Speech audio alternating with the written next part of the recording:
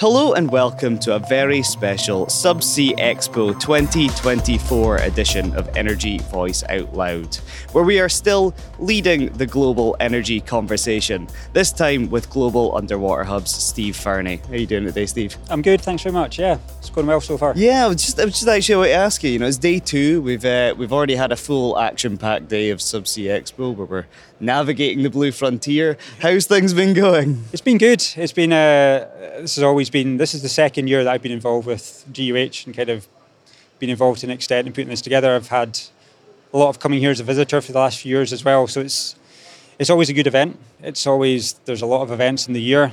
This is always one that's got particular focus on underwater, and therefore we get a lot of focus on that and good footfall as well so far. Yeah, and speaking of good focus, I think before the event we were targeting 6,000. I think that was round about what we got last year as well. How's that stacking up? Yeah, it looks like the same. We're kind of expecting the same sort of numbers again.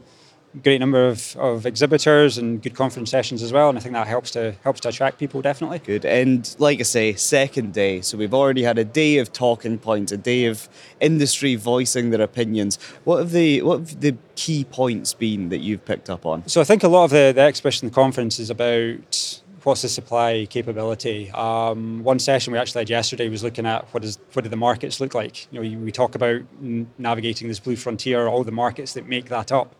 What do they all look like in isolation? And that looks encouraging. There's a lot of opportunity out there.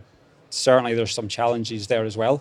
There's kind of realism on what's possible and what's actually probable. So I think there's definitely optimism. And as we always kind of champion the fact that the underwater sectors are really where we can be competitive.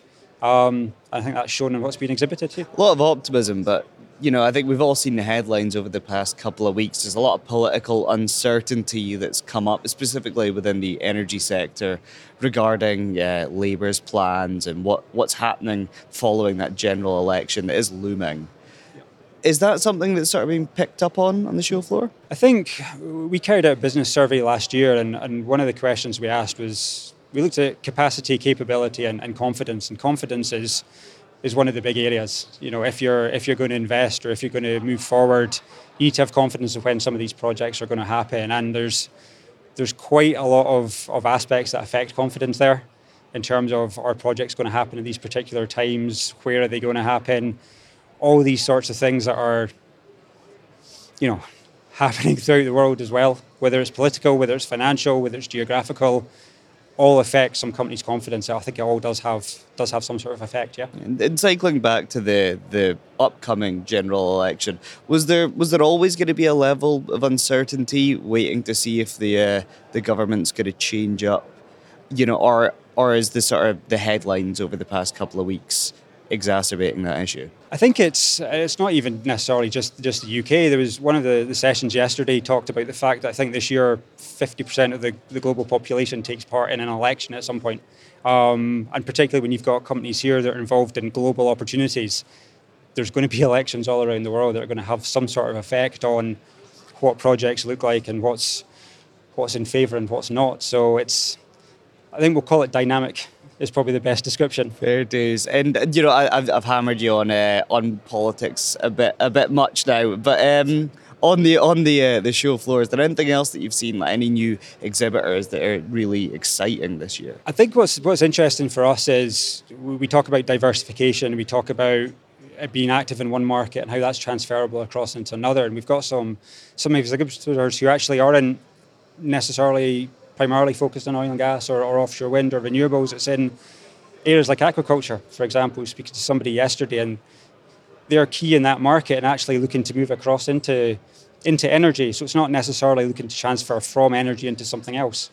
There's an appetite to move into that as well. So this idea of diversification and where your product or service can be applied to multiple other markets is definitely a very active conversation. Creating a nice cross-play between industries here. And with you opening new offices in England as well, it was 2, does that mean to say you can bring this type of event down south as well, and maybe sort of expand the impact of this type of thing? Yeah, that's very much the aim of the hub. We've obviously headquartered up in Aberdeen. We opened in Newcastle last year. Just recently opened down in Bristol as well.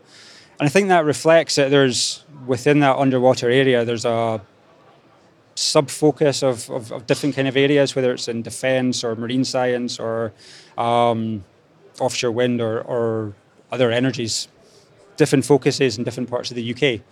So that allows us to have particular events or kind of take our message, take our events around the UK as well and get to a wider audience, essentially. And, you know, we're just at the very start of the second day. It's a 3-day event. Yep. What are you looking forward to for the rest of the Subsea Expo 2024? For me, I think it's about these conversations. It's about understanding. You know, we looked at demand yesterday. We're looking at diversification. We're looking particularly at floating offshore wind this afternoon. We have a big part of Foresee Your Future, the sort of skills side tomorrow as well. It's looking at all these elements that are going to make this market a success, whether that's people, products, services, opportunity there.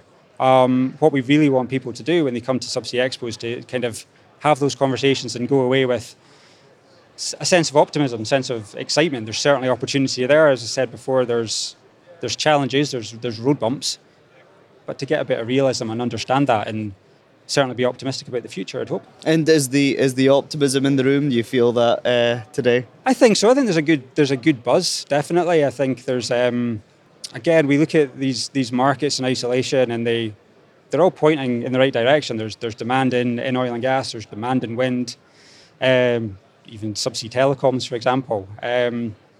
It's about getting them to actually fruition, getting these things in the water, and that's ultimately what we're trying to do here. Perfect. Well, thank you very much, Steve, for joining us. My pleasure. That does it for us today at Subsea Expo 2024. If you'd like to stay up to date with all the comings and goings from the show floor, or just stay part of that global energy conversation, stay tuned to Energy Voice Out Loud.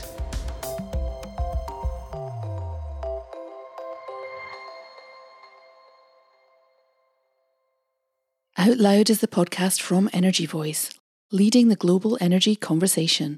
Bookmark and subscribe to energyvoice.com, sign up to our newsletter, and follow us on LinkedIn and Twitter for expert analysis and insight right across the energy sector.